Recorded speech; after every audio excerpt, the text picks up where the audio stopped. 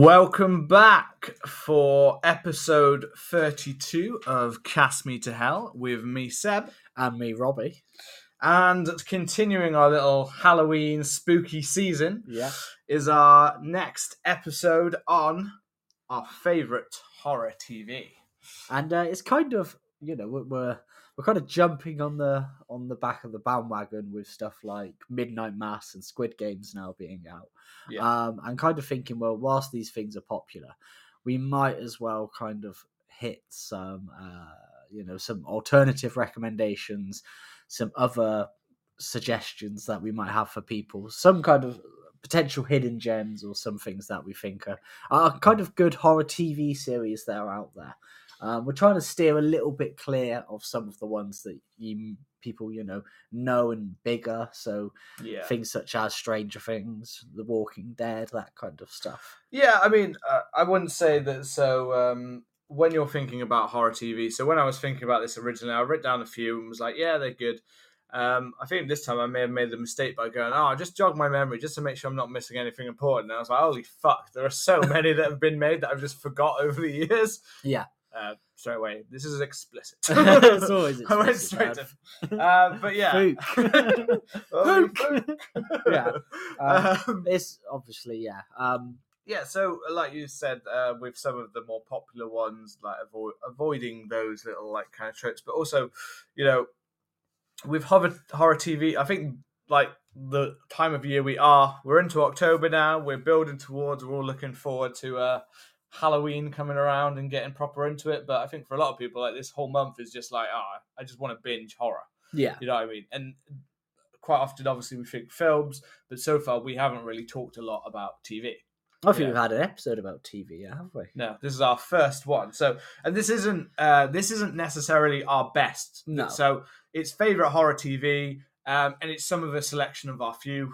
And this probably isn't the only time that we'll do one like this, because as I said, there are so many that we could pretty much spend episodes just talking about certain TV series. So yeah, this is more just kind of picking out some of those ones that might be good recommendations for this time of year, and just some that are generally some of our favorites. Yeah. We're going to have the old, you have three choices, I have three choices. Yeah, we are, as we do. Yeah. We go between 3 and 5, don't we? We kind of split, it depends. But when it's top 5, we normally call it the top 5. Yeah.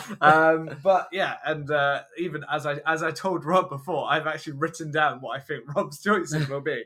We will see if I'm correct or not. He I believe he may have tried to subvert expectations. So, well, I actually think I think I told you what I was going to do the last time we recorded an episode, but I imagine you forgot. Yeah, I've completely forgot that. I think there'll be one you'll definitely get, which will be the last one I mentioned, and then potentially another one, because with horror TV, there are a lot out there. Oh, definitely. There's a hell of a lot. I mean, recently I have been watching Midnight Mass, so you're not going to find that on the list, to be honest. It's fresh out now. There's no point in recommending it when it's hot on the trot. It is, yeah. So I wasn't going to recommend Midnight Mass. I'm halfway through at the moment. Shit's just kicking off, and I'm loving it. I can't remember. I'm not. What is it? 7 episodes long. 7 episodes. I think I'm only on episode 3. So even though we started, like we were into it over a week ago, for some reason it was one of those where we were me and Charlotte were both like, we definitely want to watch this. We absolutely loved Mike Flanagan's other series, and we were like, we definitely want to watch it. We started watching episode 1. We're really into it. Episode 2 we started, but then we're like, we're really busy, so we'll have to do work at the same time. And then we quickly realized at the end of episode 2, like, no, we can't do work at the same time. Yeah. I gotta be able to pay attention to this, and I can't pay attention if I'm doing it. So we end up having to like rewatch part of episode 2, then do episode 3, and just like, no, we're gonna have to wait until we can actually sit down and watch it properly. That's one of the things I find is different with watching a horror movie and watching a horror series. When I watch a horror movie, sometimes I can stick it on and I can do things in the background a little bit. I can go on my phone, I can do stuff like that. Yeah. But when I'm watching horror series, I kind of need to be glued to them. So the same thing happened. I watched episode 1 and I thought, okay, I'm into this. I spoke to my friend at work, Ross, about it. Shout out. And he told me about it. I kind of knew what was what was happening. He didn't have a clue about anything. We're working on a bubble system at the moment, so I haven't seen him since watching it. So I imagine he's probably watched one. I'll catch up with him. So I watched the first episode and I was like, yeah, I'm into this. Yeah. And then on the Sunday, I didn't really have anything to do. And it was one of those rare Sundays where I didn't have anything. So I watched another 3 episodes back to back, I think. Loved it.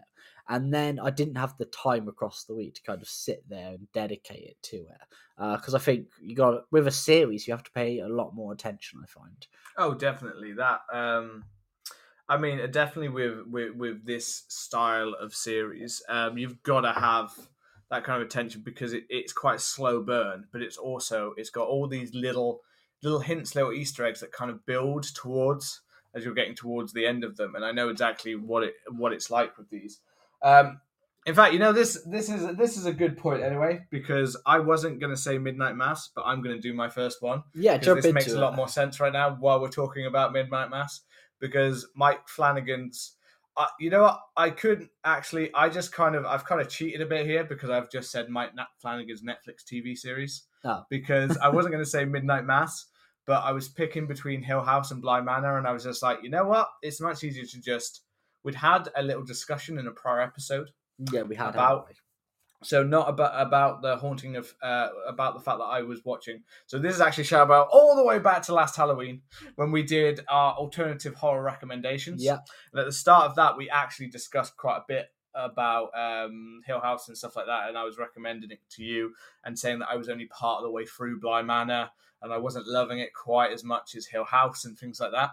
So that was like in that episode, those recommendations have already kind of been built in, but go back and watch that one from last year because it was a good one. Yeah, I was listening to that just before today.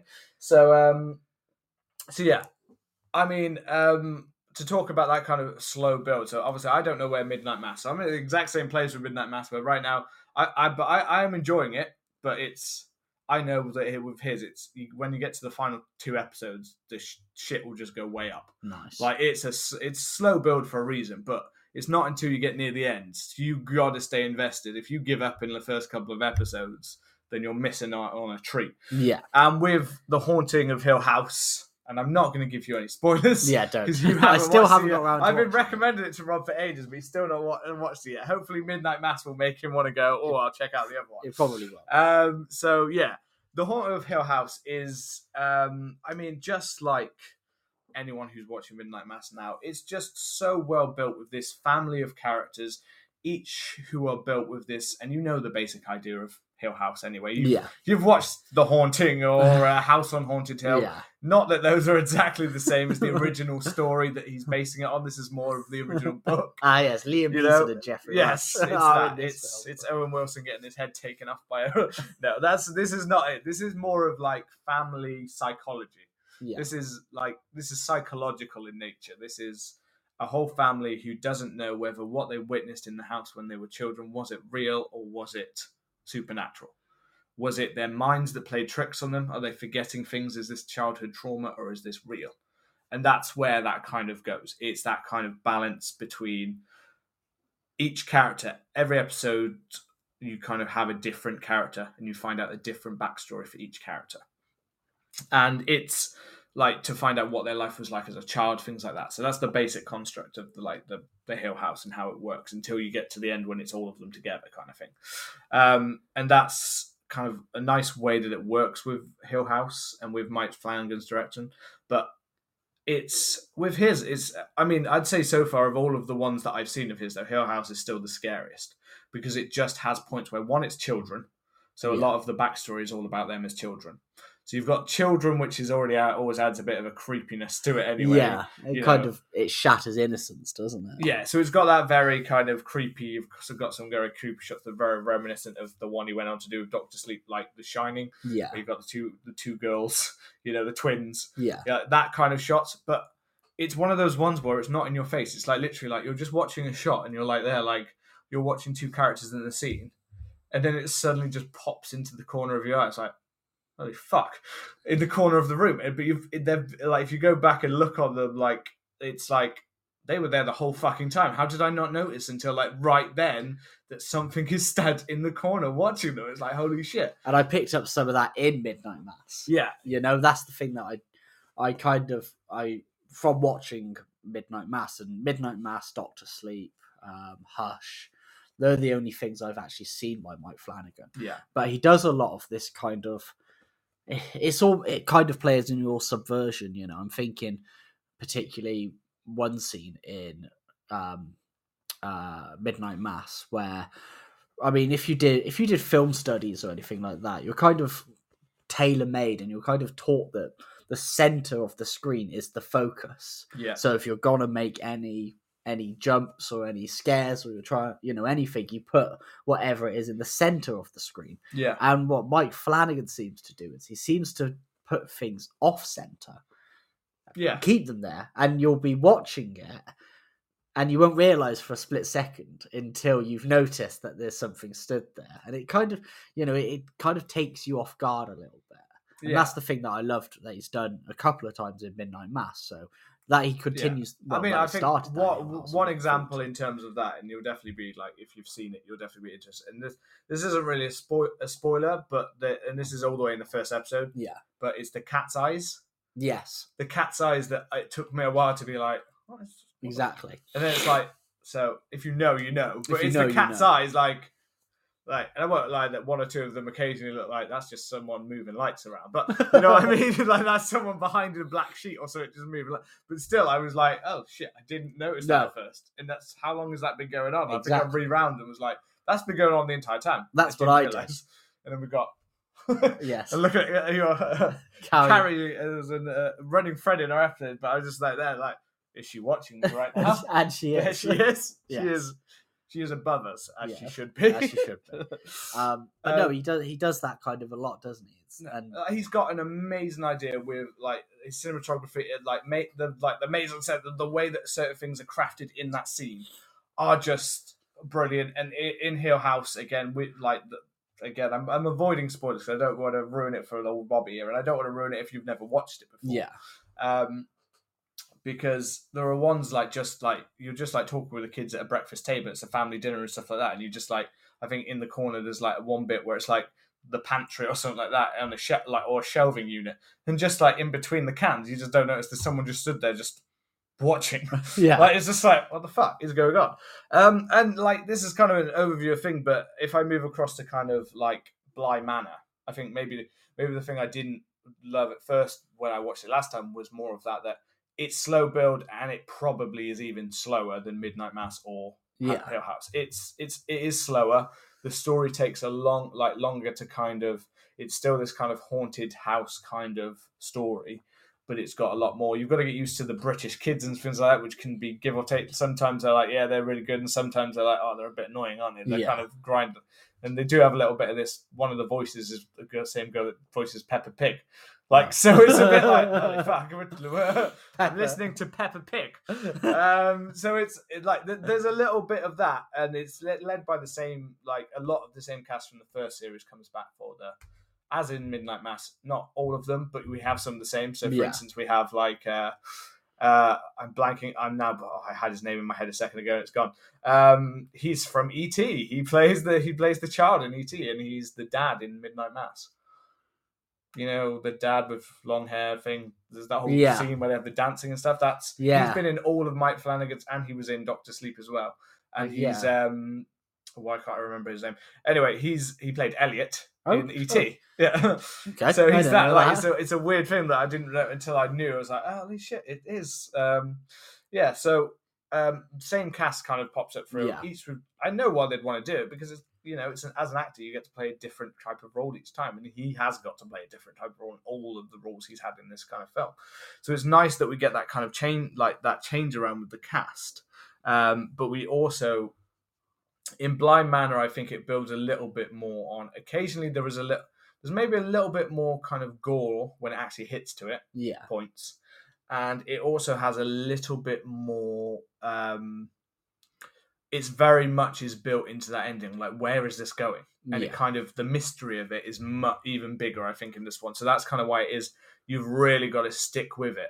And it's got much more of a, Whereas the first one is more of a terrifying, but also like as if like years of trauma having to let go in Hill House. This one is much more of a kind of, that's emotional in its own way, which is what makes it great as well, is that he builds in this emotion underneath that kind of is really quite raw and could be related to something that people could really relate with. Yeah. And I think Hill House is one of those that definitely got to people.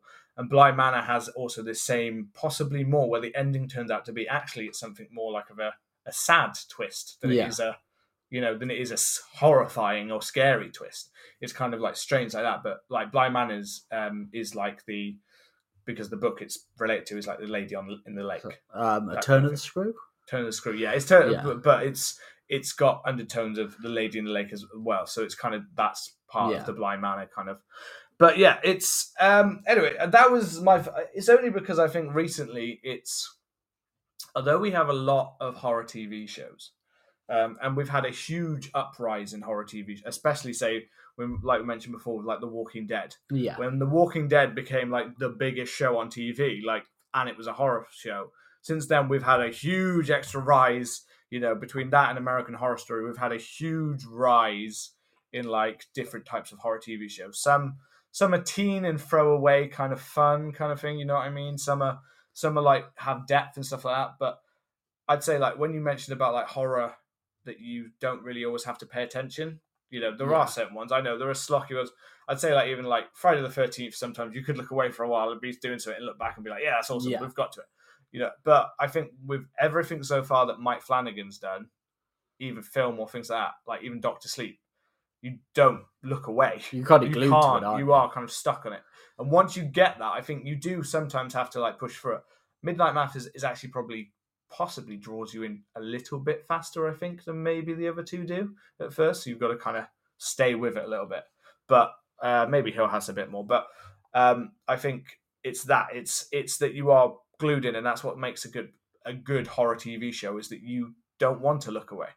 And some of them, because some of them are longer, more serialized, not just a limited series and stuff like that, some of them do have. I mean, like I really do enjoy The Walking Dead. I'm behind on several seasons, but as I know, it's not going to be one that I'm going to mention. But at the same time, it is one where, that's also one where I probably have watched a lot of episodes just doing something else at the same time because it's filler. Because they made the series longer to like 16 episodes, which the second you do that, the first two series were much tighter because they were shorter. As soon as you add in more and more episodes, it got floats. And it's the problem with a lot. Happens more often, unless it's a limited series like this Netflix one, or it's a British one, like things like that. Or like on like HBO or something like that, where they've always done to do shorter things. Yeah. If it's like a standard network one, they always end up being a bit bloated. Like where it's like you could have cut that off like 10 episodes ago and just done a nice tight 10 episode series instead of a 22 episode series. And I don't think I've got any like that where I've got a proper. I've got one which is better than that. But yeah. That's my first choice. It is Mike Flanagan. A brief overview there, and you might have to watch it. We might have to come back to that one and actually talk about it once you've seen it. It's a bit harder. Yeah, so I don't want to ruin it for you. Well, my first one is actually it is an anthology series. It's not American Horror Story. No. So I originally did start watching I watched the first two seasons of American Horror Story, and I found it good, but I found it kind of started to become a little bit too like style over substance, if that makes sense. I mean, Ryan Murphy is a very stylized kind of person. He does so many random different, like he does American Horror Story, but also Glee and stuff. It's like such a random mix. It's a very random mix that he does. And the series that I'm actually talking about is Slasher. So 1 point for Seth. Yeah, that's on my list for Robbie. I'll show you the list to prove it at the end. I will. It's right here. But I knew Slasher was what I expected to be on your list. That was the one because you've talked about it a couple of times in the past. Because I mean, it follows a similar formula to American Horror Story. Yeah. In the fact that it's about 8 or 10 episodes a season. Each season changes a different story and a different, completely, and they're not related at all. But then you have some recurring actors and stuff like that. But the thing that I find most interesting about it is that it all of the seasons are kept relatively modern day, so there's not anything too far-fetched jumping around or anything. Yeah. And for the most part, you don't really, there's, as far as I can remember, you don't really get any kind of supernatural aspects or anything like that. It's all kind of a bit more grounded, a bit more whodunit sort of stuff. Yeah, I mean, I guess it's slasher. Slasher. It's a slasher film, like, so it's staying away from those supernatural tropes, I guess. Yeah. It's just started its 4th season, and the 4th season became exclusive to Shudder. The first season is about this serial killer called the Executioner, who was caught the night of that he committed these killings. Yeah. And he gets put in prison, and then they start like 30 or 40 years later. The second season is about these camp counselors who return to the camp that they were at to check on a body. I think that's not a spoiler, you're supposed to know that. And it's kind of been taken over by this kind of hippie wellness retreat. Yeah. The third season is set about somebody gets murdered in this block of flats, and the fourth season, and the fourth season, which has just started, is kind of this. I've seen like the images. It look very different than the prior. Yeah, is that one set in modern day? The latest series? Yeah, it's set in modern day. The promo images just looked a bit like the way they were dressed and stuff looked a bit like they're older. They're posh. Okay, they're posh. There you go. So it's based around this inheritance that these spoiled rich people are getting, and they have to play a game, and the winner gets it. Oh yeah, it reminded the trailer reminded me a little bit of kind of like a Ready or Not kind of. It's kind of like that vibe. Or there's another film like that as well that I've seen that kind of reminded me of something like that. Yeah, but it's kind of that vibe. But I think it goes back to what you're saying about having a limited series, and it's because it's only 8 or 10 episodes in each one, they're able to tell a lot more of a concise, thought out story. Yeah. You get some of the deaths that you get are absolutely great. And it kind of it has that stuff where, because you have actors playing recurring characters, it's kind of cool to be able to see somebody die, and then the next season they're playing a different character, and you're like, oh, I can't wait to see them die again. Yeah. It's kind of like how are you going to die this time? Yeah, it's like seeing Sean Bean die. It's like you don't really get bored of that. No. But it's just like it's an interesting series because it's filled of quite a few plot twists and stuff like that. It keeps people on the edge of their seats, and they always keep it kind of fresh with what they're doing. With American Horror Story, for me, it kind of became too much of like, okay, we're going to do this like thing where each season's based around like a gimmick, so it's like a hotel, and then it's like it's like at the moment they're doing like a double feature, like vampires and aliens, aren't they? Yeah. And it kind of, for me, it just became a bit too much like, okay, we're going to set it up, and then you're going to have a massive subversion twist, and it's kind of like nobody saw it coming, but then you kind of expect that because that's how the formula is. I think it might. I think it kind of depends on what people kind of like about certain things, though. Because if you really like the slasher genre, then you're definitely going to like something like a slasher kind of thing. Yeah. Whereas I think if it's like you want different kinds of things to change, like I think American Horror Story does change up quite a bit, though. Yeah, definitely. The first season of that one anyway is better than than the second series. But then it's all down to preference, because some people think some are fantastic. I think most people agree. The one you said about Hotel with Lady Gaga is pretty shit, but but it depends. Some of them are good. It does have a tends to be up and down. Yeah. And like linking back, like you said about like if like slasher comes to like a strong like a conclusion, a whodunit, like you have maybe have I'm happy with that kind of ending. Yeah. And I think even linking back to the Mike Flanagan stuff, one thing that he absolutely nails is finales. One thing American Horror Story does not nail is finales. Yeah. They have rushed endings as if they didn't really know where they were going with it, and this ends up in a lot of the series of it. Slasher. So I've watched some of the first season, and that's it. I haven't even finished the first season. Now, my only thing with slasher... Carry on talking. So I guess the difference is like American Horror Story. One thing is that it does tend to have really strong actors. It does have playing big roles. Yeah, it can And the get actors the big kind names of pull it in. American Horror Story is very much a character-based series, so it's not necessarily, although it's horror, it has parts of things that are like weird and strange and things like that. But I wouldn't say it's like full-on horror all of the time with American Horror Story, whereas Slashers, from what I know of it, seems a bit more. It's trying to be that exactly what it said. It's trying to be a slasher. It's trying to be a bit more full-on with its. And I don't know how that progressed across the other one. The only thing that threw me off is that I didn't find it was the acting for some of it. I found it a bit stunted. Yeah, the acting but that's one thing. As I said, I've only watched part of a season, so I can't say that it. Like, I'm sure it probably gets strong. It was only because some of the actors just kind of threw me off a bit because I was just like, oh, this is, and this was only in the early episodes of season 1. And I'm sure in season 2 and things like that, they looked at it and went, what could work better, what could be. How could we? Because the second season actually sounds more interesting to me. Yeah. But I don't know. I haven't finished the first one. It is something I keep meaning to go back to because I know they were on Netflix, weren't they? Yeah, they're on Netflix. And the thing that I've found with it is that the recurring characters are usually the ones that are kind of the most interesting. In all honesty, those are the ones that kind of put on the best things. I think Leslie Hope is one who is one of the recurring actresses. I want to say Lovell 24. Lovell Adams Gray. I can't. No, it's not him. I can't remember. There's one main character or one guy who's in every series, and yeah, he kind of comes back into each one. And yeah, I know what you mean. Sometimes some of the acting can be kind of hit and miss regarding it, but it has a lower budget feel to it than something like American Horror Story.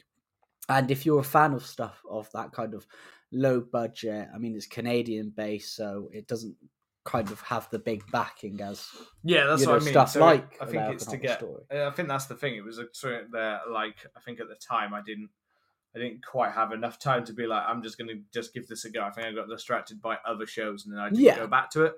And I think it is one of those where it's kind of like, yeah, you maybe, again, you've got to let yourself have a little bit of time because, like, the Canadian ones are obviously, like, a minute amount of the budget compared to any of the American ones and things like that. So it definitely is like you've got to get a little bit used to it. But I'm sure, I mean, I barely even remember seeing much death in the third. Like, I think there was obviously opening deaths in the third, but there wasn't a lot in that kind of thing. Yeah. So it's one of those where I'd probably, once I started seeing the actual deaths and stuff, I'd be like, yeah, I'm good with this. I mean, some of the deaths. It's like it's kind of more like if I watched Friday the 13th, but I decided I'm not going to watch the death parts. I'm just going to watch the drama, character, and then being like, this is not very good. Some of the deaths that you do see are great. There is, there's just thinking about the fourth season that's just been out. We see somebody gets pushed into a wood chipper, which is great. Somebody gets torn apart by limb by limb style, which is great. Somebody falls on a saw blade. Oh, sweet. So you do get, they've thought about how to, like, that side of it. Well. Yeah, the gore and that kind of stuff is really well done. And it does kind of feel as if you're watching a bit of a prolonged slasher film, which is, I mean, I guess is the kind of vibe that they're going for. But I always, recommend it as something good that's relatively low budget. And as each series goes on, it's kind of finding its feet a bit more, Yeah. But that's one that I would recommend. Cool. All right. And now I know later in the episode we obviously do have. I've got a few of our audience that have recommended a few, and we've been doing that more and more often. So we'll do that a little bit towards the end and talk about some of the ones that people pointed out. But for my number 2, I've gone to good old Britain for a number 2. You've gone to Britain for a number 2. Reckon the Blighty Boys. I can't. Let me try and see if I can't. Midsummer Murders, maybe. No, I've not chosen Midsummer Murders. For our American audience, Midsummer Murders is like a quaint village that seems to have the biggest body count anywhere in the world at this point. It's run for something like, I think it's also like 20-something series Yeah. of like episodes. You know, this is British, so it's like 6 episodes a series. No, man. No, actually, Midsummer's Midsummer. It's more like a soap at this point. I think earlier on it was like that, but it's a bit soapy. by this now, point it's isn't like a soap. So yeah, they're just like constant daytime. Like, so that just means they forever run. So yeah. I mean, I'm probably thinking now they may be into high hundreds, maybe even thousands episodes at this point. Like a lot, like episodes. I'd say hundreds, must be hundreds. We're looking that up as we speak. I did not expect Midsummer Murders to be 95. Oh, fucking hell. What? How is that? I feel like it's been running my entire life. Yeah, I mean, This is Britain, I guess. Midsummer, like when we say in Britain it's been running for 20 years, it's 95 episodes. I mean, if a show runs for 20 years in America, it's 1,000 and something episodes. I first started watching Midsummer Murders when I was at school. 1997 was when it launched. You knew. I probably was watching John Nettles as your John Nettles is the boy. Yeah, of course it would have been John Nettles. 1997. So yeah, we were still when it started. We were like 6 years old. Yes, 5 or 6 years old. Yeah. But anyway, well, I guess I've got to finish explaining what Midsummer Murders is. Anyway, it's a small village where basically called Midsummer, where lots of crimes happen and people die. This is not my choice, by the way. Yes, it is. It is now. And basically a detective, for some reason, the same detective, who does not look like a village detective, he looks like more like a big city one brought into a small little town. But isn't that the idea, maybe? He goes to a town in Midsummer. Yeah, because they just have any because it's just Midsummer and then any word. That's the village, Midsummer Norton. I mean, this is much more a detective show, not really a horror show. Even though it's Midsummer Murders, can't remember if I've ever I actually can't remember last time I even ever watched an episode of it, so I don't know. But I can't remember there ever being any blood or real like showing death or things like that. It was more like one of those crime scene like recreation shows, but instead they've cut out the main part where the person, because it's like this person went missing at this time. This may have happened to them, but we won't show the death because we don't actually know. So we're not going to say we definitely know. But you saw at least one death each episode. But because it was kind of old, it was like old school, like it's around the watershed. It's aimed at an elderly daytime TV audience. It was kind of like you would see a pitchfork go into somebody, and then you see the reaction. Or I would love to know, like, because some of these weird things, like there are people in America who fucking like love EastEnders and stuff like that. Like, I'd love to know if people like in America, like, I fucking love Midsummer Murders. Yeah, Midsummer Murders. The Pudding Club. That's one episode. That's one episode to watch. Okay. So, anyway, we started Midsummer Murders because you were making a guess. That wasn't even your proper guess, was it? What was your proper British horror show guess? Have you got one? No, that's what I mean. Like, there obviously are some. I know Dead Set. That was decent. Dead Set was one on my list. Yeah, Dead Set. Dead Set was good. Big Brother. Big Brother. It was a perfect little setup. For, a zombie apocalypse happens and the people with the real actors whilst Big Brother's going. Yeah, that was cool. It was a cool concept for a show. It was one of those that led off. I didn't even think about it. I maybe put this more sci-fi, but it's from the same person who then went on to make Black Mirror, Charlie Brooker. Yeah, Black Mirror. He went on to do that. So Black Mirror is not my choice. No. Although it has some horror kind of episodes, it's more of a sci-fi. Yeah.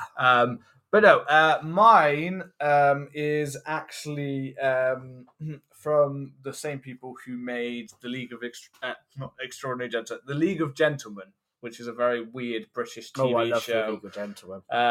Really twisted humour, incest kind of. Is it Psychoville? It's not Psychoville, although I was kind of going to sneak Psychoville into there. It's actually their most recent one, which is called Inside Number 9. Okay. It's not. It is mainly horror. It's not always. They change it up. So it's a really like interesting concept for a show where it's an anthology series again, but it's every episode is it's linked to the number 9 basically. So it might be a house that's the number 9, a storage unit that's number 9. It might be a taxi cab that's 9. Something links it to the number 9 throughout. So that's kind of their little doorway into different lives. And as I said, not every single episode is horror based, but because they've got such a background in love of horror, Steve Pemberton and is it Mark Gatiss? Yeah, Mark Gatiss. Oh no, actually, this one isn't Mark Gatiss. It's the first one I'm talking about. It's Steve Pemberton and I I'm blanking on his name. The other one. I can't remember. He's the other. There were three of them. It was Mark Gatiss who did League of It Gentlemen. Yeah. And basically every episode, we have this with like our number 9 episode, but everyone kind of has like, it's almost like scenes of a play kind of thing. Yeah. It kind of started out more like that. It's got more elaborate over time because they're now on to like series 7 or something like that. So it's been out for a long time, but it's hugely critically acclaimed. I think they've won all the BAFTAs for it and stuff like that. And it just has episodes that have kind of like where they can just go and do whatever the fuck they want, like kind of thing. It's any area they want to kind of touch upon. So they had one of their recent ones was kind of where a guy goes on, he's like an extra on a film set. Yeah. And it's like one of those ITV style crime detective ones that are like just everywhere now. You know what I mean? Yeah. They make them all the time, like real life versions of the murders. And he's meant to be like an extra, and he's got like one line, and he's like practicing while they're practicing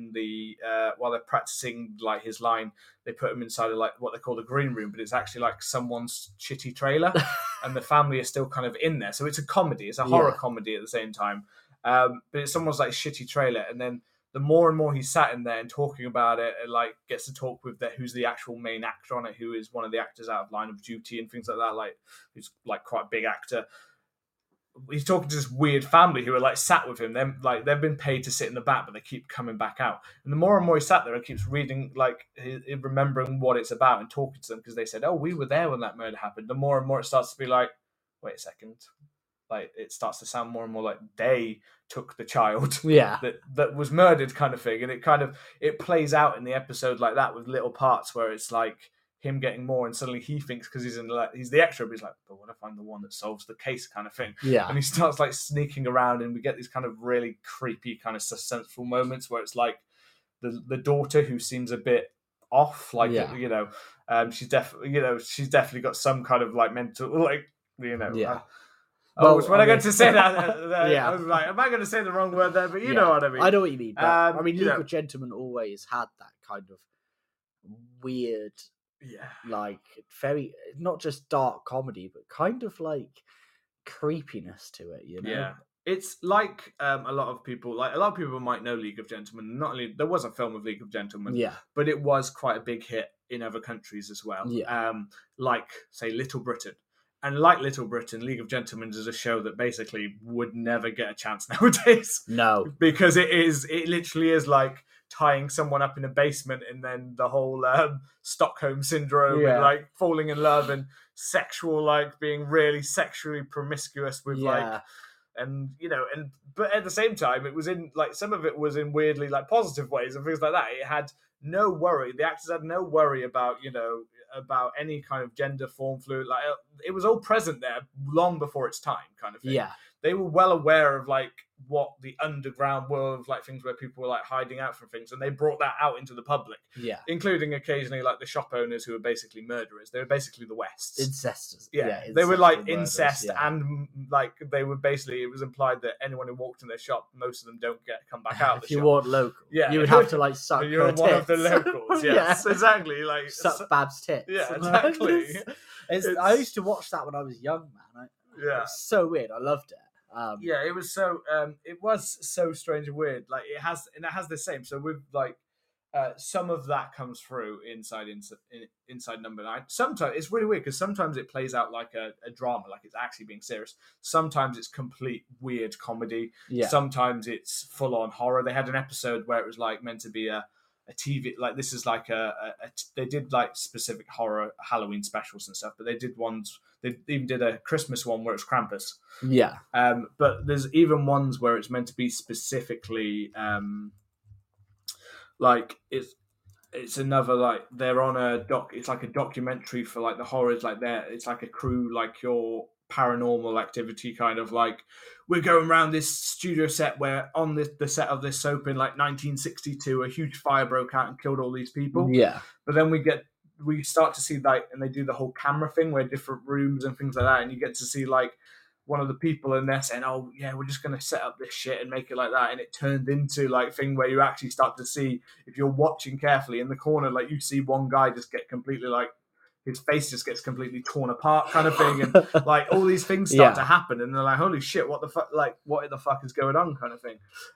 It's really interesting. They get huge actors in it as well. Well, I mean, the League of Gentlemen. It was Reece Shearsmith. That's who it is, Reece Shearsmith. I was thinking Reece. I just couldn't remember the last one. I mean, they have a lot of kind of links with people. They're kind of well known for being this, linked in with dark comedy and that. All sort of the stuff. actors and even writing.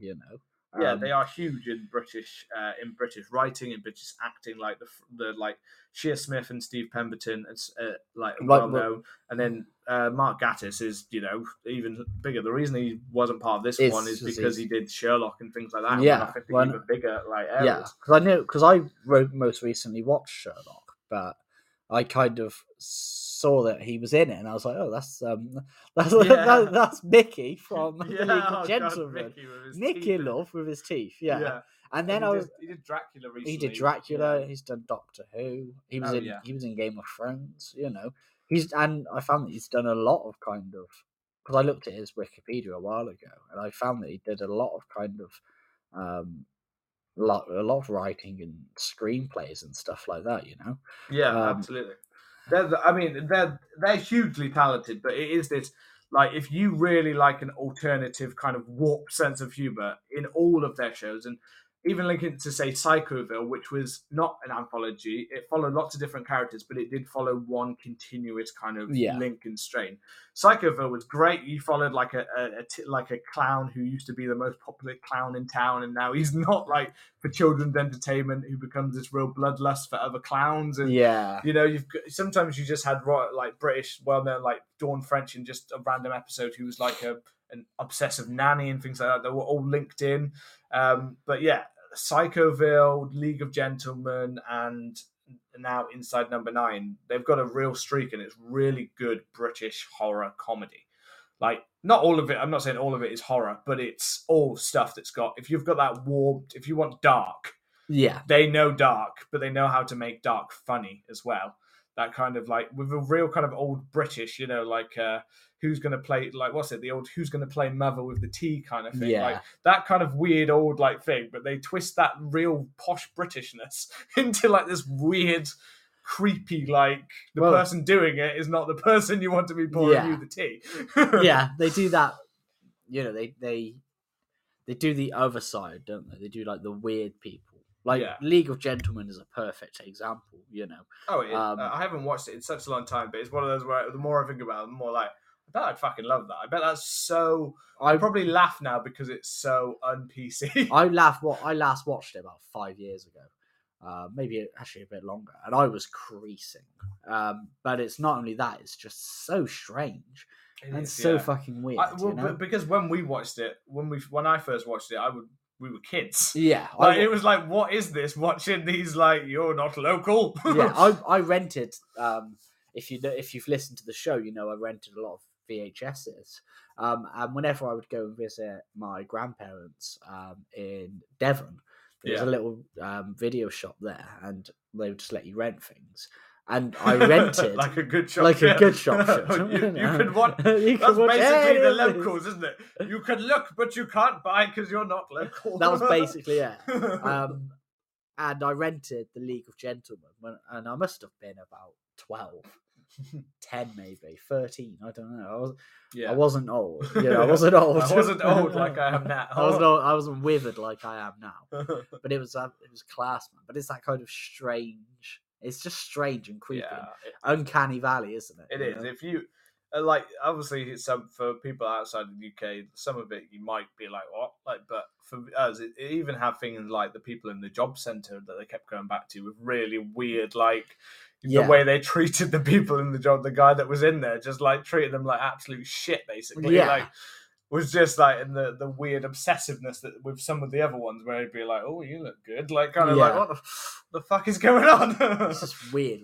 It will kind of mess with your head, but that might have just been because most of it I watched when I was a kid. So no, it still does. But I think it does. I think for most people it was basically, if Little Britain in comparison was tame, compared to League of Gentlemen. But you can tell where Little Britain got a lot of its ideas from. So Yeah. so in the League of Gentlemen, you did have the old Shakespearean thing of men playing women, Yeah. So Mark Gatiss played a lot of the women in it that were the focal point, and you did have a lot of that kind of stuff, and you did have these kind of weird, outlandish, larger than life characters encountering normal people or regular people.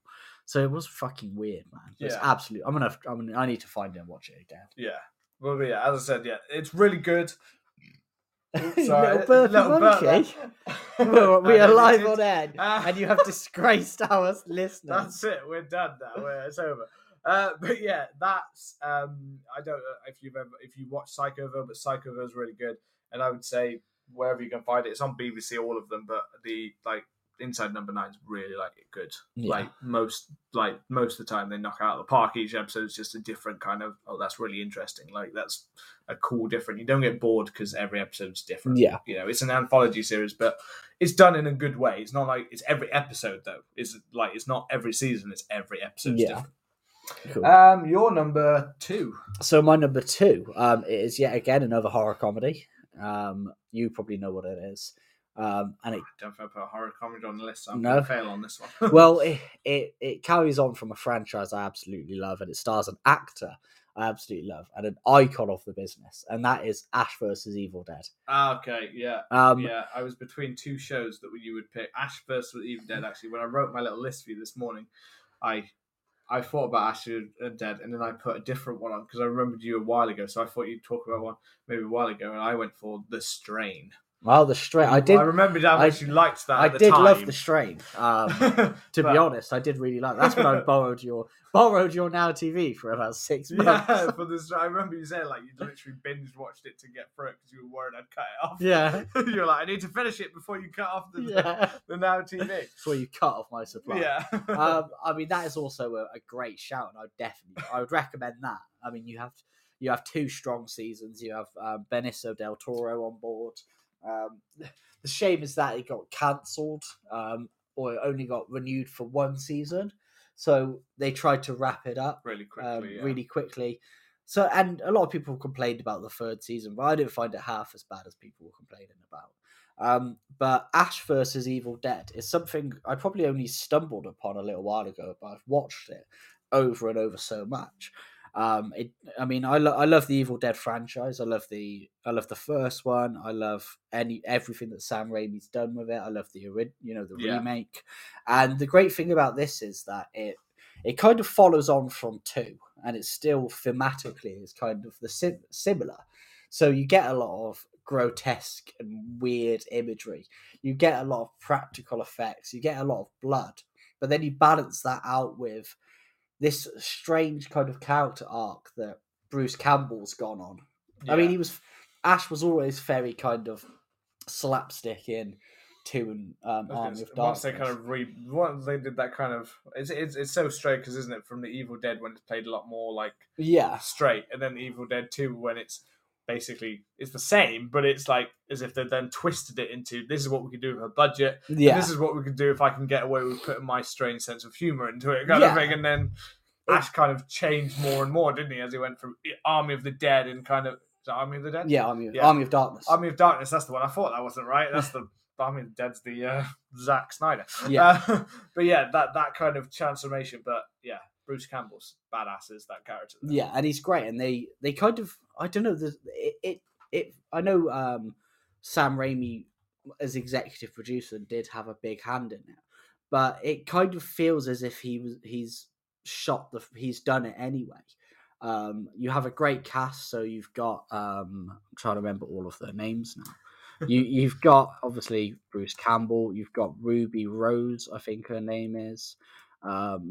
Trying to think who else you've got in there. You've got Dana De Lorenzo as Kelly, Lucy Lawless. That's it. I always think Ruby Rose, Lucy Lawless, Xena, Ray Santiago. Yeah, Xena. You get Ted Raimi coming back. Yeah. You have all of these great actors and actresses coming on board, playing new characters in this franchise, and it feels like a natural continuation of Evil Dead 2. And 3 to an extent, but 3 obviously ends different. I've only ever actually seen the alternate ending of Army of Darkness. I've never seen the original ending. I only found this out the other day. Okay.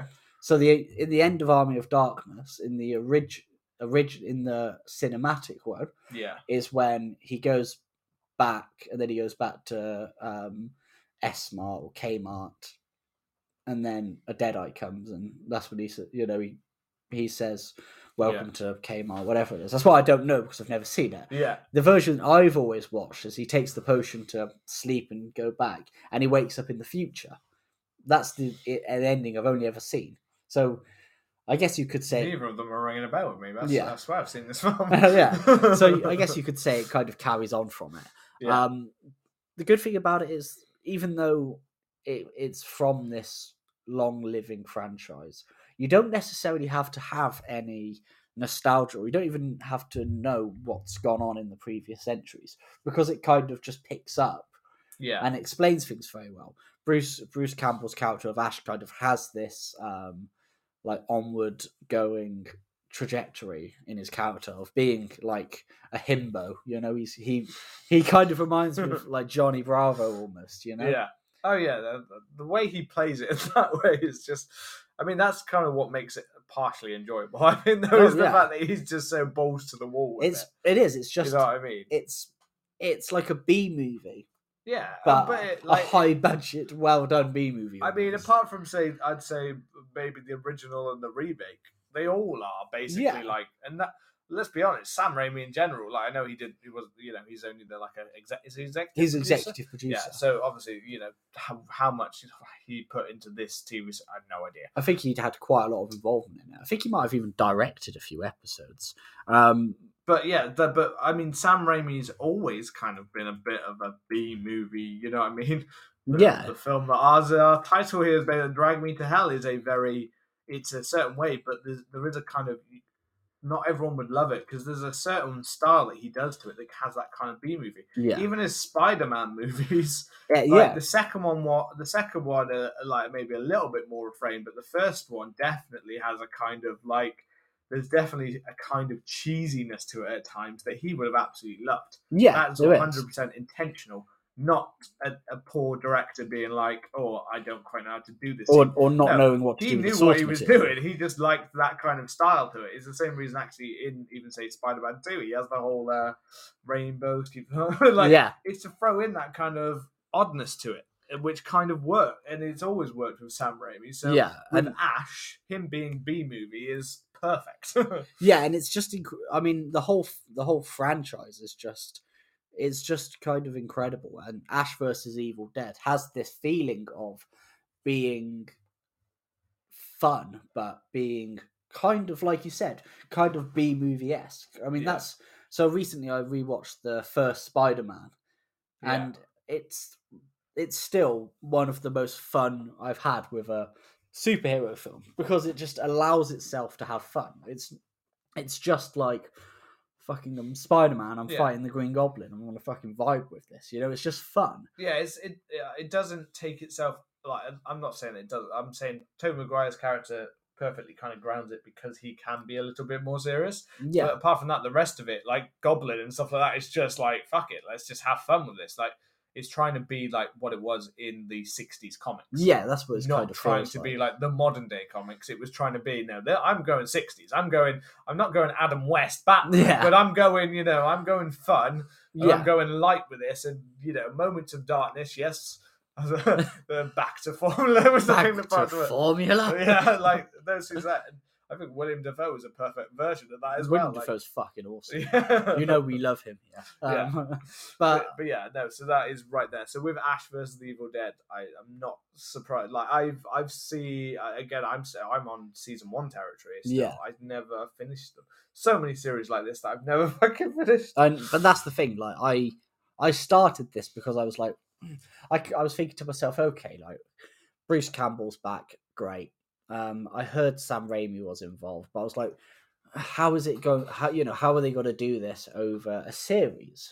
And it's because now Bruce Campbell is older, and this was this was around the time, or maybe even slightly before we got this kind of returning hero, where we go back to things like like if you look at the Star Wars films, we're going back this nostalgia trip kind of thing. Yeah, or Jurassic Worlds, that kind of stuff. Yeah. So I was thinking, how's this going to work and stuff, and is it just going to be another CGI fest, or what is it going to be?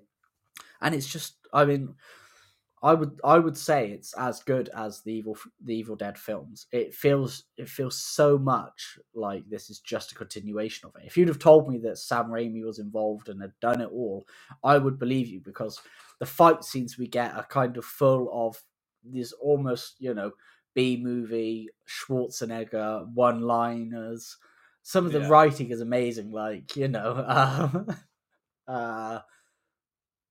there's a part in it where Ash is saying that he doesn't need people. And he's like, I work great on my own. I'm a lone wolf. and the woman in the back says, lone wolf. And he's, yeah, you get it, And it's that kind of humor where it's kind of like a bit quirky. And then when we get some of the creatures that we fight, the Deadites, the practical effects just look incredible.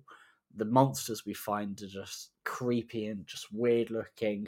It doesn't hold back on any of the action or the intensity of the films.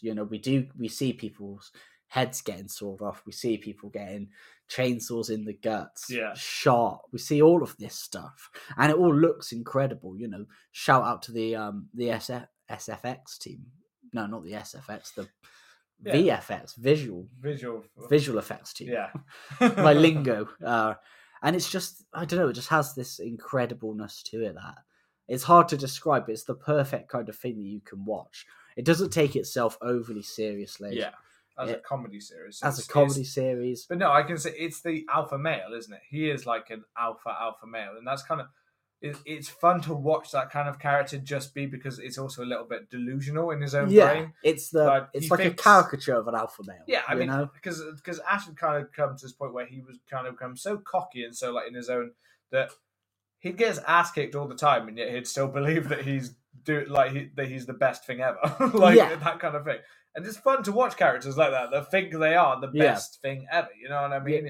It's what makes certain characters work. It's things like I'm trying to think of like another example of something that use that.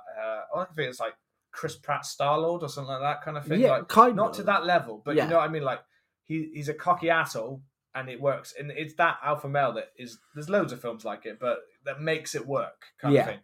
And then you've got characters around him that I know. I've heard loads of stuff about. Like that's what I mean. Like I haven't had enough time to get to know them, but I've heard loads of things about people talking about that the cast that surrounds him actually makes his character better.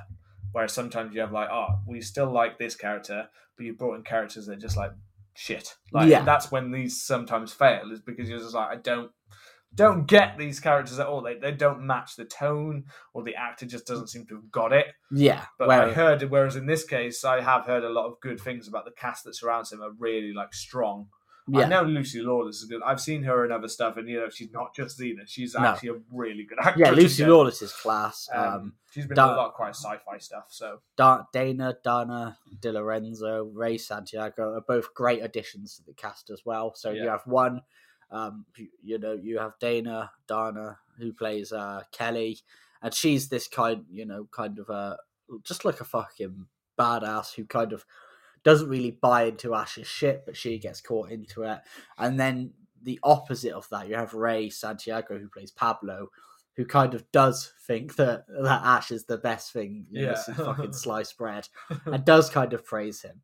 And Ash is kind of like going back to that thing that you said, about him kind of, I know the whole thing about alpha males and stuff is now like proven bullshit, but when you get characters that people kind of think are really cool, like Ryan Gosling's character in Drive, and like the Joker, and like Patrick Bateman, and you get all these people who are like, oh, this is who I want to be like, this is who I think I am. Patrick Bateman. Yeah, you do. You get I'm sure. Yeah, you do. People at the gym like matching themselves to, I want to be like that. Probably have never seen the film. Like, no, but in the mirror they stare at Patrick Bateman, and they're like, do you know what context do you get it? And it's that kind of satirical take on it. Yeah. So Ash, Ash thinks he's this great person, but he's kind of like he's incredibly racist to Pablo, but it's like really funny because he's just so oblivious to it, you know. And I mean, this kind of what stuff. normally makes those characters work is though that like the ones that work in certain shows, sometimes they just come across as completely sexist, racist pigs, basically, and they don't work when they're just that. Like, it normally only works when you give them a little bit more of like a layer that like they obviously don't understand something about themselves, or they don't, or there's kind of like a sad underbelly of it in it at the same time. There's a balancing act, and some of them only have lasted because there's that balancing act that sometimes they are human and they do care about others and things like that. They just are just from the old a generation that doesn't quite get it, kind of thing. And then you have ones that are just out and out, and then that's when it's like, well, no, these characters don't work because you made them too much of an asshole. But another great thing is that you get to see the fallout of the Evil Dead. So, because, I mean, we get it a lot with this kind of returning to these, 80s and 90s and 2000s films, we get to see the outcome. And it's really interesting to see how going to the cabin and encountering the Necronomicon, how that has affected Ash's life and the people around him. So it's just an awesome thing. Like, it feels as if it's part of, it's just another film. If it had been made immediately after Army of Darkness, you wouldn't know, because it's so Evil Dead and it just transitions to it so well. I think it's probably because some of the plans that they always had that kind of got cancelled, didn't it? Because it wasn't as successful. Things like that, which is kind of madness, really. But it is, I mean, but even this didn't, because this got cancelled as well, didn't it? So after the third season, didn't it? So sadly, I know a lot of people were disappointed with that. It's one of those ones that just didn't quite make it. I know there was another show called Stan vs. Evil. Which is very in similar style with John C. McGinley, Dr. Cox at Scrubs. Which I heard was also like hugely well rated. Not exactly the same as this, because that was more of a guy who like was completely out of like his depth.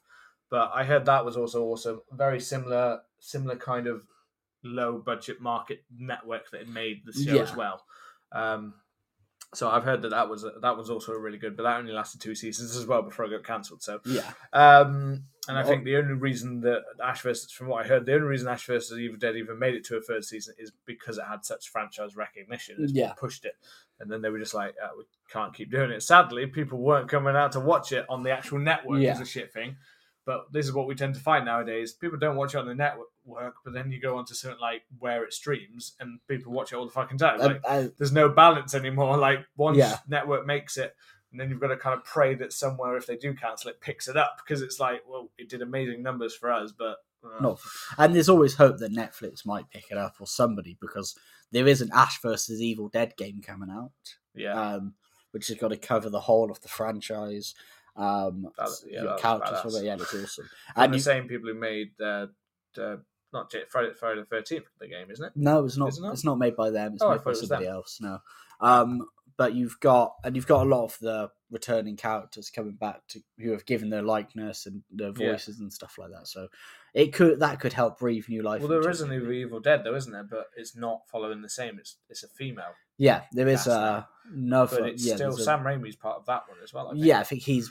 So I don't know. It's gone in a different direction, or whether people don't know whether actually he might be. It just might not have been revealed yet that he is part of it. We don't know.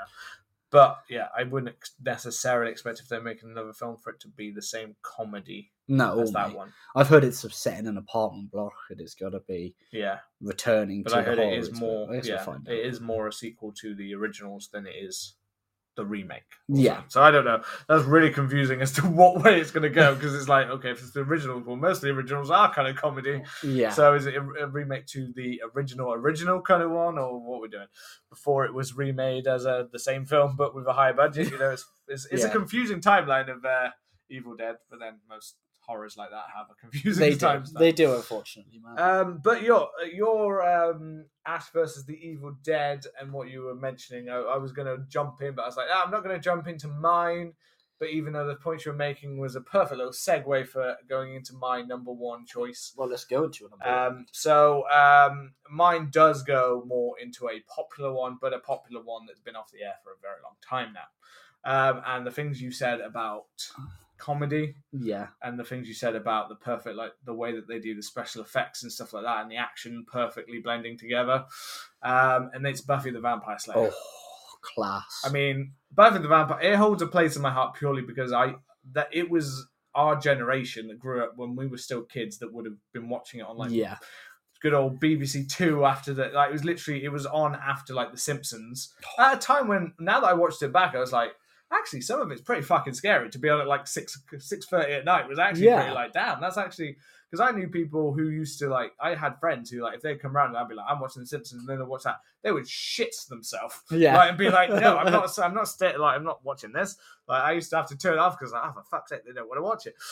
Whereas I absolutely loved it. I mean, I love Buffy. We know my history of horror films, so we know why even at like age, I don't know, 7 or 8 or whatever I was at that point, like, why I would have been like, yeah, this is fucking great. It's so good, man. But yeah, I mean, have you watched it?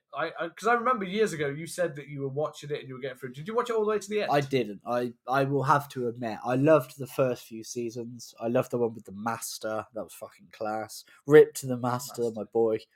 Master was he was the first season. Yeah, Master and then, was badass. Yeah, then you had Spike came in. Spike was class. Absolutely amazing. Spike is the epitome of the like early 2000s, late 90s kind of look. Oh, yeah, he's the most like of the 90s. I'd say he is by far like the most iconic of that like era of vampire kind of thing. Like the look of him, the style. Obviously, it's Billy Idol as a vampire, but still, it's badass. Yeah. And the nice thing is that character also, to kind of jump, is that character of Spike goes on such a good journey. Yeah, he gets a good character. He changes. He is the worst of the like. Not like the word, but I mean, he is an evil son of a bitch when he is full on. Yeah, like, when he's evil. He is evil, he was full. And this was what was good, is that even when he started to kind of get a conscience and he got his soul back and things like that, he still wasn't not evil. They kind of learned that lesson. They can't just suddenly be, oh, he's a nice guy.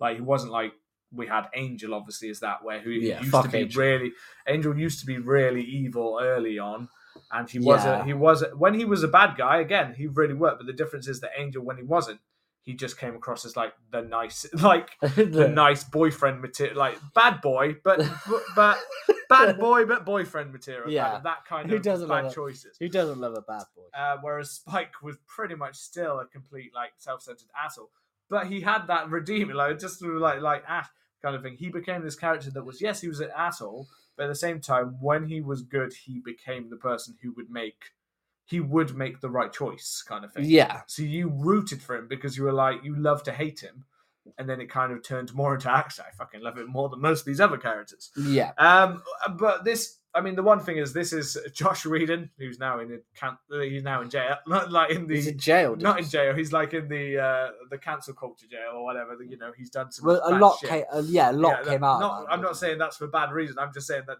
he's definitely been a part of that kind of, you know, like Me Too, things like that, cancel culture. Like, what was all his of name? that kind of. It's not James Gunn, is it? No, Josh Whedon. Josh Whedon. That's James Gunn got it, but James Gunn, like, there's two opposites. Like, Josh Whedon's got it for basically being a complete asshole on sets. And, and the kind of things he said towards women. Even Sarah Michelle Gellar's come out and said she felt uncomfortable being on set with him. Because I know whereas James Gunn was fucking, he was just sort of inappropriate jokes on Twitter like 5 years, and he used to be a stand-up comedian who was known for being, you know, kind of out there. Yeah. So all of that stuff came up. That's a big difference, and this is where like cancel culture has a bit of a problem, where it's like, is that the same? You know, you're going to ruin someone's career for a joke he made 20 years ago, okay? But you're also comparing them to someone who's basically sexually molested someone. Yeah, those are the same people, and they tend to get. It's like one way, like, and this is why we're a little bit kind of messed up with our social media and like that's the way the world's kind of fucked in that way. Yeah, because like some of it's really good, positive, but then sadly some people like James Gunn get mashed in with that, and it's just like, just because you did something wrong, you can't learn from a mistake. Now, when it comes to like Josh Whedon's side of things, where it's a little bit more on like actual inappropriate touching things like that, then yes, I understand. You definitely stay away. But when it's the other side, when it's like, if we make a joke, so if you made a racist joke 10 years ago on Twitter and you forgot about it, it's like you lose your job tomorrow. Yeah. It's like, is that fucking fair?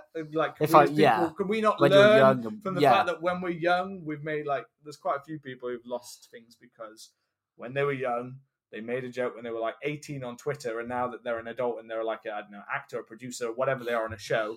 And I think it was on a show like The Flash. Like one of them lost his job because he was like 15 and made a joke on Twitter about something that was like about disabilities. It's shit.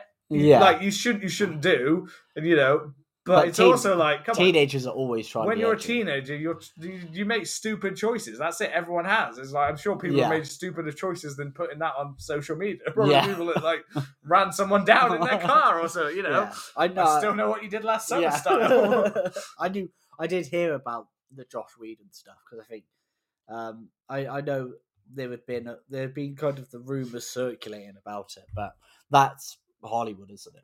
There's always rumors. There's always rumors of it. It's the worst kept secret. Yeah. But then I think it was Charisma Carpenter who back in the day she absolutely it was I know with her she was basically there was a whole like her what's her character's name Cordelia. Cordelia. So she was she leaves Buffy and goes to Angel, the spin-off. And then she gets like fired, like she gets written out like midway through a season, just randomly. Shit. I didn't know she went to Angel either. Yeah, so she was a key character in Angel, and she was like a main character. And she was apparently such a better character on that show. They'd kind of completely turned around, and then in like one episode, they make her do something like Angel has a son who's like really inappropriate aged, and they wrote it so that she sleeps with the son and then dies. Like it's like, and it was basically, and then like now years later, she was like, he wrote that as a fuck you because I wouldn't do certain things kind of thing. Like, so that's it's really fucking I haven't watched Angel. I did want to watch it purely because I know that like Spike is in the show for quite a bit of it as well, and because I really like Buffy. So I don't know, come out with some people I've even heard say Angel was better than Buffy, so I heard him shit.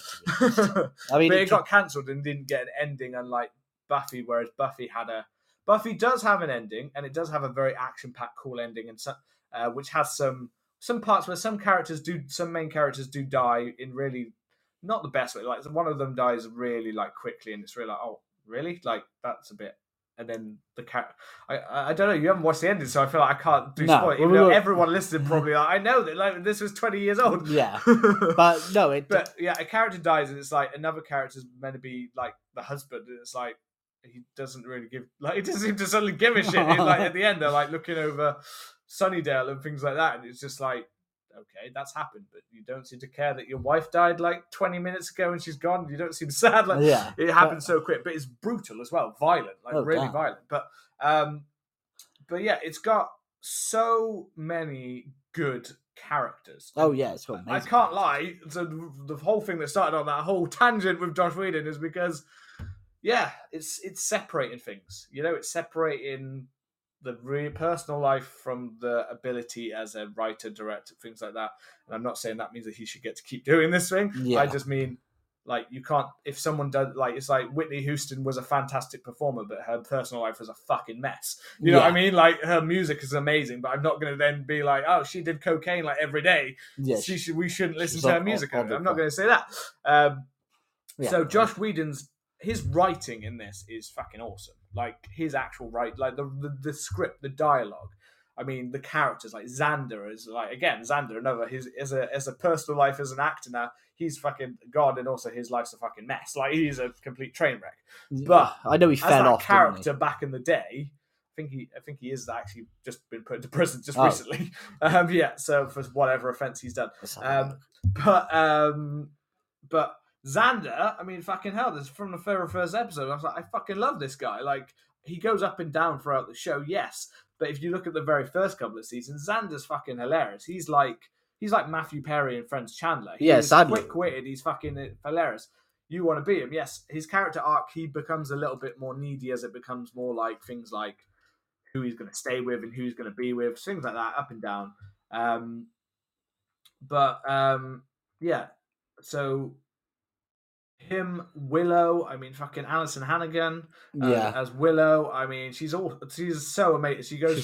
She goes from this timid creature to one of the best episodes is when she turns into Dark Willow. She turns into, like, we say Dark Willow. It sounds kind of cheesy when I say it like that, but she literally, because of the guy there's like a group of nerds kind of thing, and because they kill her partner, she literally strips his skin off of him, Nice. and you get to see the literal. I was like, holy shit! They actually did the.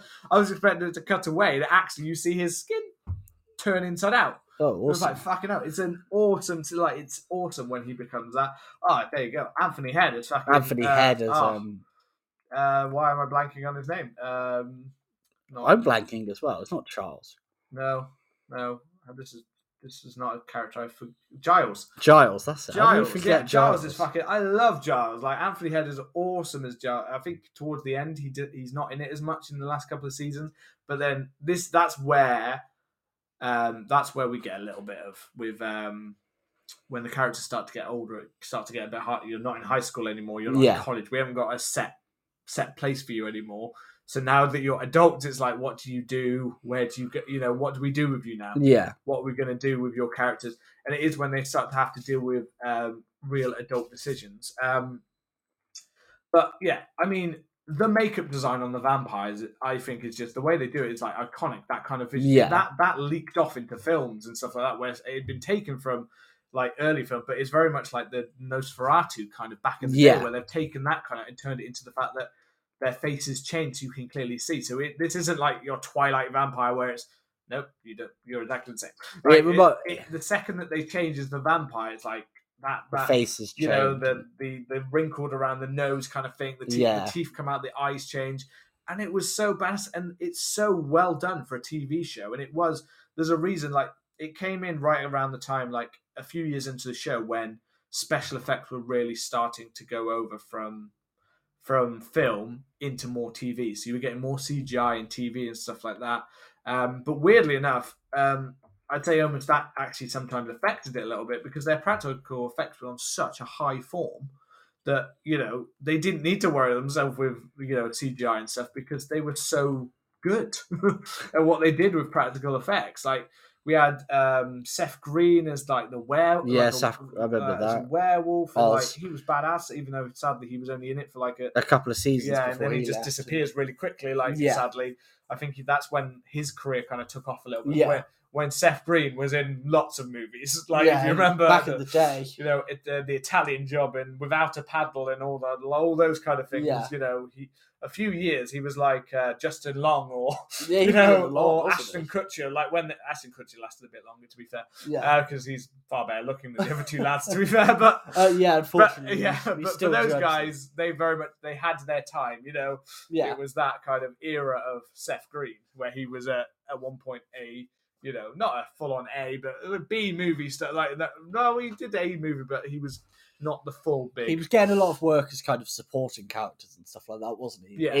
As comic relief mainly. And I mean, the other figures. I mean, for some people, probably what stunted, because let's be honest, let's go with the key one. Buffy the Vampire. Sarah Michelle Gellar was awesome. I mean, Sarah Michelle Gellar. Probably for some people out there, if you were around our age, Sarah Michelle Gellar is like one of the first one. Like, holy shit, look at her. Like, sexual awakening is like, holy shit, look at her. Everybody had a crush on Sarah. I always liked Charisma Carpenter and Elijah Dushku. Elijah Dushku, yeah. I was never that keen on Cordelia. I thought she always had that like tanned kind of fake kind of like. I liked it. But anyway, this was and this was on exactly. This was on at like 6 foot at night in tight leather kind of clothes sometimes, and people like us battling. And there was a lot of like sexual context in this show as well. But it just is, for me, as this was a network TV and things like this, but for me, as a long running for 7 seasons, I mean, I know a lot. There's the X-Files, there's, you know, like I said, The Walking Dead, the Stranger Things, things like that. But I don't think in terms of just a fun horror kind of thing, adventure action series, that I just don't think they've tried to do a very similar thing. Because it's a bit teen. Yeah, it kind of mixes teen drama, doesn't it? But it has some martial arts fight scenes. But it's just, there are some scenes, and I literally I think back to it and think like that. There's the episode with the silent twin guys, they're tall and things, which is so fucking scary, but it's also so fucking funny. It always makes me laugh when I think of the scene when she loses her voice, Buffy, and it has the scene where she goes to do what she thinks is the symbol for staking someone, and then she like looks at herself and goes, shit, that's for like that's wanking, like kind of thing. Yet again, and they're all looking at like, what are you talking about? Because they were just talking about a guy a second ago. So it's like, what are you doing tonight? And it's just moments like that it's heartbreaking at times. It's scary. It could be really scary at times.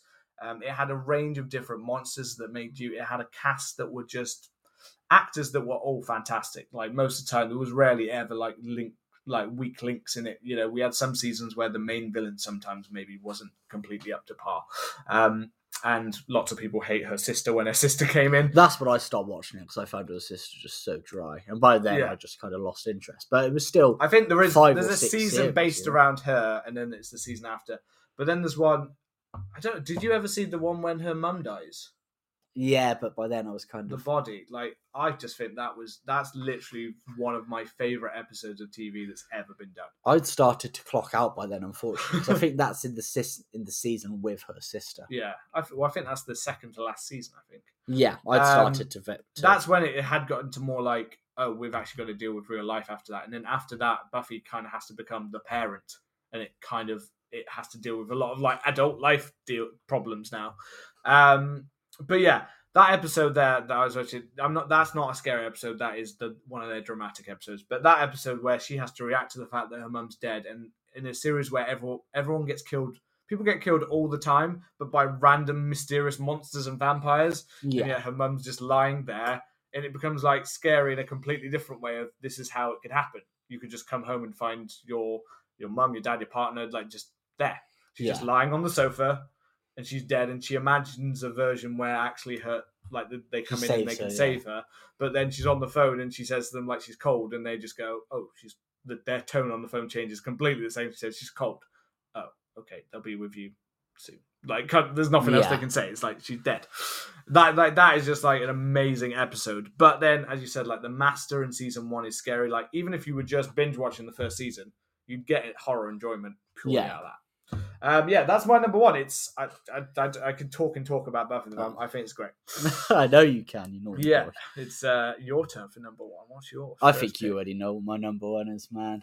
I mean, it's got to be Mads, right? Yeah, it's my boy Mads. Right? It's Hannibal. It is one of my favorite. I got 2 points there. 2 out of 3. Yeah. Not bad. It was it's just one of my favorite seasons. And one of my favorite shows in general. It's hard to kind of talk about it. It's one like Hannibal. Like we have. This is a nice one where we've both watched beginning to end, so we can talk about this one clearly. It is just such a good. I mean, Mads Mikkelsen is amazing. But where do we? That's the thing. Where do we start with this? I mean, what I was just thinking was. There are a lot of people out there who I know who watched it, and they only watched part of the first series and gave up. No, because part of the first there's a big change over this where it was on a standard network, which sadly it never it should have been made on fucking HBO or something, and it would have ran then. But sadly, they put it onto a standard American network, NBC, which did not know what the fuck to do with a show like this because this show is dark, weird, realistic and gritty, and it's so psychologically scary, it's so grand, and like it's just it does not look like anything that's ever been on a network TV show because it is made like a high profile like HBO show. It is, and I have no idea why someone didn't get it. Brian Fuller, who always gets fired from his fucking jobs, or when he does stick around, his show gets cancelled. But if you watch the first season is vastly different than where the show goes. Yeah, the first few episodes are very killer of the week. Yeah, well, I mean, most of the which I don't mind, but I know some people just thought, oh, this is like every other procedural cop show. Yeah, and it starts off a little bit like that about this It kind of does start off as one of these procedural kind of. Oh, is this a bit like The Wire, or is this a bit like something like that? But so Will is very like, and Will is kind of like where you've got like I don't watch most of those kind of shit. I don't like those procedural American ones, you know, Neither like do I. CSI, Mentalist, whatever, where it's got like something like The Mentalist, where it's like he's got some kind of gift that he can recognize it. I think, Yeah. and this is kind of what the Will character, for some people, kind of, if they don't even watch the first bit, like, oh, it's just like, it's kind of like a creepy horror version of that, where he's got this kind of higher ability to understand the killer kind of thing. It's like, well, no, that's not. That's a basic boring version of what it is. But one thing the show always had right from the beginning, and this is where I know some people got turned off, is because it's got such, like, the whole the whole antlers, like the whole visually. I mean, this show is beautiful from the very beginning. Amazing. It's like the cinematography is like a film cinematography. It is gorgeous, and that what I mean, the antlers and stuff. But if you don't give it your chance to get it, then it becomes a really weird, like, what the fuck is going on? This is meant to be this is meant to be a detective show where they solve the murder of the film. It's like, no, well, that's not. You're being too basic with a show. Yeah, all this is supposed to be Silence of the Lambs, Yeah, and it's this weird kind of thing where, I mean, season 3 and 4, do get to Hannibal and Red Dragon. Yeah, they do. And both of those, for me, are done better than the films. Oh yeah, definitely. But it kind of, it's about this. It's hard to describe. I mean, because you do for the first, potentially, first season and a little bit in the second, you do get a bit of the, killer of the week and who is this person, and each person and each of the killers are really interesting. It's this kind of exploration of human, the human psyche and all of this kind of stuff. But then it's also the background relationship about Will Graham, who's played amazingly by Hugh Dancy. And then you get the introduction of, Mads Mikkelsen, who he's my favourite Hannibal Lecter. But I think because he was so different to what people expected, he's not the jumpsuit wearing, mask wearing, hello, Clarice. Yeah, he's not over the top. He's like your real therapist. He'll sit there quietly and like your real therapist. Like, I don't have a therapist. It's not really something we have. Like, I know lots of people do have them, but I know in America they're quite a popular thing. Yeah, they are. Here, we bottle it all up and then we die. Yeah, we die. But no, he is very much that though, isn't he? He's this silent, calculating listening. And he's not hamming it up. He's not over the top or anything like Anthony Hopkins, which is not like Anthony Hopkins was perfect for his role in Silence of the Lamb because he had like 8 minutes of screen time. Is it something like that? In the end, it works out something like that. He didn't have much. In that kind of situation, you've got to make it. You've got to do something to make yourself stand out and make him scary. Yeah. Whereas now you've got a TV series. You've got 13 episodes. We've got a slow build, and at first, even you as the person watching are like, I know this is Hannibal Lecter, and at the same time, for some reason, why is my mind still making me like, not just like this guy, but also my mind's making me think, is he actually going to be the killer? Because everyone else doesn't know it, and you kind of sometimes get lulled, and that's how strong the performance is, that you're kind of like, I like him, and why do I kind of feel? I feel like you're not actually going to be the murderous Hannibal Lecter. Why do I want to be friends with this guy? And I want to go to dinner with you. Yeah. I don't want to go to dinner with you. Why do I want to go to dinner with you? Yeah, and we get this. I mean, the cast itself is just incredible. So we get Hugh Dancy as Will Graham, who does a much better performance than Edward Norton. I can't remember who plays him in. Yeah, I mean Red Dragon, although a completely watchable one, is not an amazing. It's not an amazing adaptation of that story in a way. It's not. It's not got the best director behind it either, to be fair. No, but then Brett Ratner's not great. Yeah, but then we also obviously Mads Mikkelsen, as we've touched on. You get Lawrence Fishburne, who is who's always reliable. But not only that, but he can pull out a good performance, and he can pull out a great performance. Yeah, and Lawrence Fishburne is almost he almost strikes me as like wine, Like if you watch his earlier stuff, he like Dream Warriors, and when he started to get roles, he was good. And then when you watch him in stuff like Boys in the Hood, he's incredible. And then as Morpheus, he's great. And then you kind of always think he matures like a fine wine. He matures like a fine wine. He just gets better. And his role as He does get better.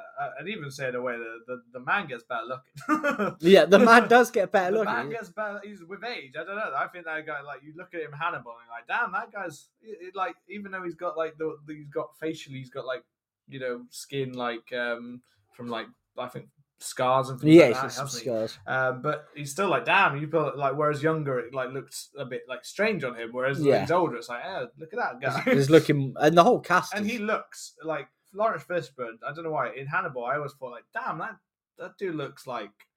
He looks like he could basically take out that entire room by himself. He looks butch, and that's it. His character just commands. He is so the much. macho character in the show. Like, it's a show that hasn't really got masculinity. I'd say in a way, like he is the masculinity of this show because it plays with this whole that's what the is thing. masculinity. It plays with this whole idea of masculinity, of relationships. It even gets like borderline homoerotic. It does between them. I said this to Anna when we watched the new trailer for the new Top Gun. Yeah, I was like, Top Gun was made special not by its jets and not by stuff like that, but by its homoeroticism, man. Like, this film doesn't have much in it. The trailer doesn't have any. There's not a. You're like, where's the fucking beach ball scene? There's a beach ball scene in it, but is there a new one? I saw a dude with his top off playing beach ball. Okay, so but it's not Tom Cruise. Yeah, it's not Tom Cruise, but it didn't. This film does play with this weird kind of relationship, and if you like, I'm part of a Hannibal meme group, and the people in there always put memes about Hannibal and Will being in a relationship and stuff like that. And I mean, yeah, I think Brian Fuller gay? I think he is. I think so, yeah. Yeah, I think so. And it does have this, this kind of thing about what is a lot of people hope, a lot of people like, in season 4 that definitely would have gone like that. Well, you're thinking like you either need to kill each other or you need to fuck. Yeah. One of the two is happening. But that is it. It's that kind of relationship taken to its very far. It's like what people say, like with like your whole, Batman and Joker. It's like you've got this pent up because you're basically like perfect for each other. Yeah, so it's kind of this built up like you're actually what each other, a part of what each other wants. Kind of thing. That's it. It's like complete. It's like other halves, isn't it? Yeah, but not like. But then not saying because I think if you look at the character of like Will and stuff like that, like it's the same. Like you've got this kind of sexual tension, which is what makes this work so well. Is the two actors, Hugh Dancy and Mads Mikkelsen, they're incredible together. Is amazing together. And I think that's why it works so well, because when you've got two men that are on this level of chemistry, it's hard not to start thinking like, oh, this is like when two people should be like together kind of thing. Even though if you look at the character of Will and stuff like that, it doesn't actually ever, I don't believe that would have been a good way for the show. No, I don't think it would. Because it doesn't make sense with Will as a character. Mads, I'd completely believe that he's whatever he wants to be. You know what I mean? Yeah. I believe that Hannibal Lecter would do whatever he wants. He just wants to lay pipe. You know what I mean? But I don't know. It's this idea of the relationships and that it's kind of Batman and Joker almost, where they need each other. Yeah, and they're not, and it's frenemies. It's when it's crossing the line between being enemies and then needing each other to function. Almost, it's very weird. With like Red Dragon, the books and things like that, it brings them together quite well. But this show kind of takes that Will and kind of brings out much more to that character. I think this show probably even more than the original novels brings two characters together in a much more even more interesting way than even the original novels kind of thought of the characters. Because obviously Will is a character that only is mainly Red Dragon. He's Red Dragon, you know what I mean? The other ones are different characters. They're more Clarice, actually. Yeah, they are. And they've taken several stories that are Clarice's stories as well, like Hannibal, and twisted it into a Will story and a Will thing, but still kept the main ideas of and what the happened. Main theme and the essence. They've just removed, and like if you've seen the Hannibal film, I'd actually almost say that, to be fair, in the Hannibal film, you could have removed Clarice from that story completely, and it didn't really make a huge difference. Not really, no. Whereas in Will, in this one, is still bringing the world that they've created with the Hannibal series so far, whereas Hannibal's off living a completely new story and a new life. Yeah, and that's how they nicely meld it together. Whereas like the Julianne Moore one, she's just not really like. I'm watching the Hannibal story, and this part's quite good, but any part that involved Clarice in that story was kind of what brought that film down. It wasn't just that Anthony Hopkins was pushed more into the screen, as I think we've said this in the past, that the more he had, the more it was like you should have stayed as a side character, not as a front. Whereas in this case, Mads, it's like, take as much time as you want. Yeah, it gives. And then watching, like yeah, but then not only that, you get Caroline Daverners, who's also great as Alana Bloom, Hetine Park, Lawrence Fishburne, who we spoke about, and then you get Gillian Anderson in it, who's I wasn't that keen. She was the only one of them that I really liked Gillian Anderson. I felt like she was very much playing to a type that I'd seen her play so many times that like she was the only one where sometimes I was like, yeah, I like her, and she had a good bounce off with Mads kind of thing. Yeah, I loved her in it. And we also had, but then we get Michael Pitt as Mason Verger, who I loved. The first Mason Verger though, because he didn't reprise it for the second part of Mason Verger. Yeah, he didn't, did he? But I loved. I mean, Michael Pitt was great, and he was really creepy. I thought. Yeah, and I think because I read the books, and I think he read into a bit more like that. But then we also get Eddie Izzard, who's absolutely great in it. He was a brand new created character, but he's nice that he is he's Will's that gets to have a look. He's like Will gets to properly see a killer kind of on the loose, whereas obviously Hannibal is in the background. So Will gets to kind of see how this could really play out, and gets to kind of. And Eddie Izzard, luckily for him, as Gideon. Is it Gideon? Abel Gideon. Abel Gideon. He gets to have that kind of. He almost gets to be. Eddie Izzard is almost Anthony Hopkins. Almost, isn't he? Yeah. In this show, yeah, he's almost the closest we get to that version of a Hannibal. He is, isn't he? Like he's using that, and it's nice actually because we get that balance to see why that could work a little bit. Like he's only in it in little parts. Yeah. But you get that nice bounce off. And then we also get another Scream Queen who I've loved since being a very young boy. Catherine Isabel, Oh yeah. As Margot Verger. And I mean, so the casting is just brilliant.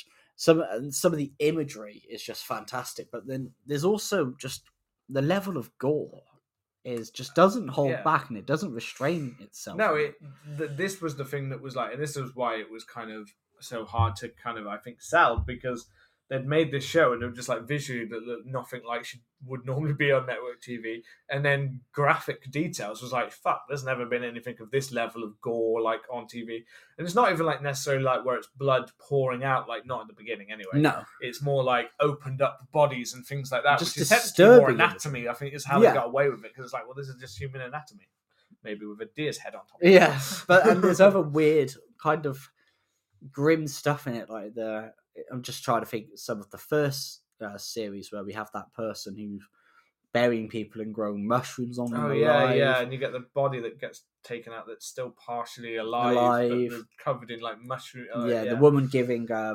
lobotomies to people, taking their eyes out.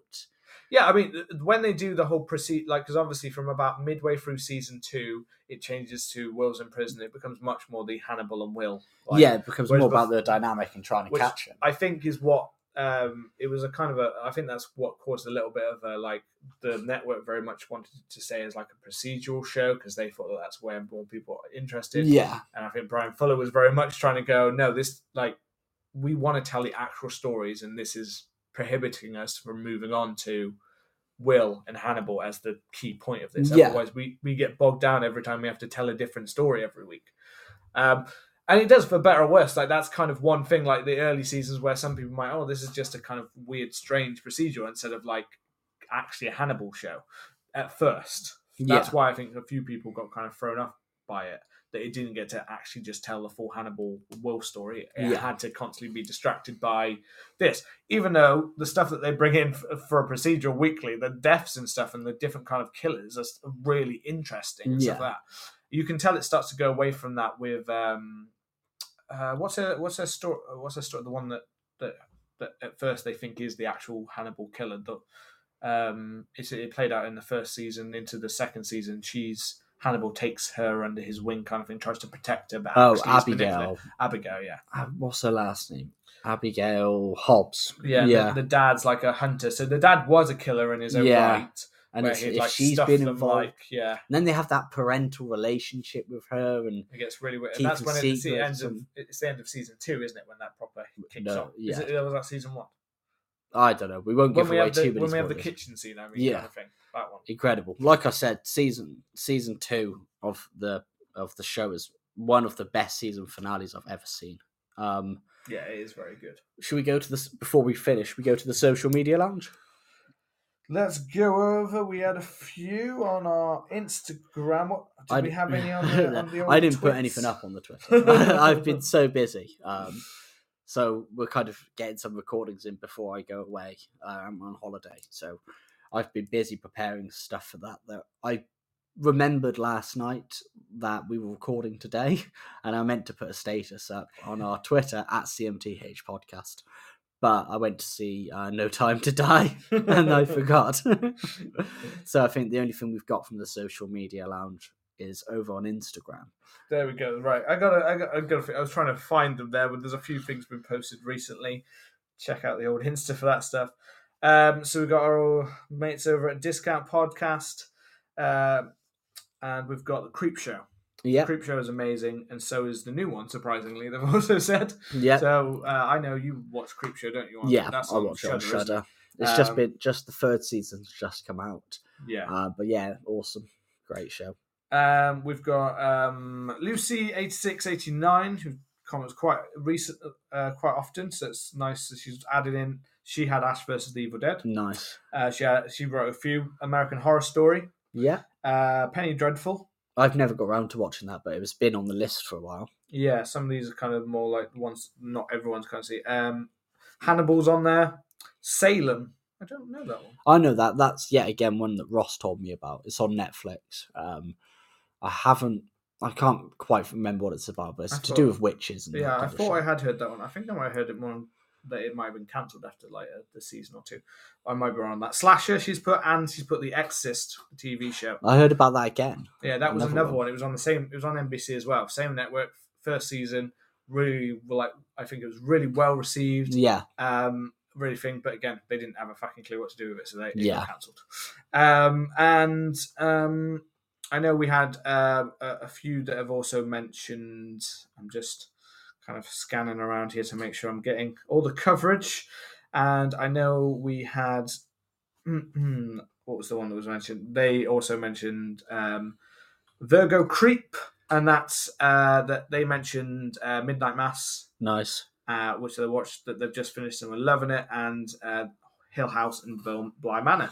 So the Mike Flanagan one's got thrown in there, and also mentioned about that he's doing the new adaptation of The House of Usher by Edgar Allan Poe, which will be his next project. That'll be interesting for Mike Flanagan on Netflix. So that's cool. Another book adaptation, and from the style I know of Mike Flanagan, Poe sounds perfect for him. Yeah, same way. So that's I think that's about all of them. There might have been one, they were kind of getting thrown around a bit. I think I may have double posted at one point, so if I missed anyone, I apologise. But yeah, there's a few good choices in there. And I mean, there are so many other ones. And as I said, we'll come back to this. I think we'll come back to we definitely will. These are definitely like some of our pin ones. These are some of our pin ones. Not gonna lie, I don't know why, but I started to say pen or pin or penis. Penis, yes, the classic. Just go for that, yeah. These are some of our favourite ones, but that doesn't mean there's not a ton more. When I looked down them, there was such a list. So yeah, I think we'll come back to our favourite horror TV shows, or maybe just episodes on certain ones. So as we said, if Bobby watches Hill House, maybe we'll go into that one a bit more. If we watch certain other one-off series, we'll probably try to throw them in with our movie reviews as well, and talk us through it. And as always, if you've enjoyed the show, come and let us know your favourite horror TV series on Twitter and Instagram at CMTH Podcast. There's plenty we've missed, so come and tell us your favourite ones. Hit the subscribe button and leave us a lovely review. And come back on Friday the 15th as we release our much anticipated Halloween Kills review. Yeah. Which we're going to do straight from the cinema. So we will see you then. Take care. Bye-bye.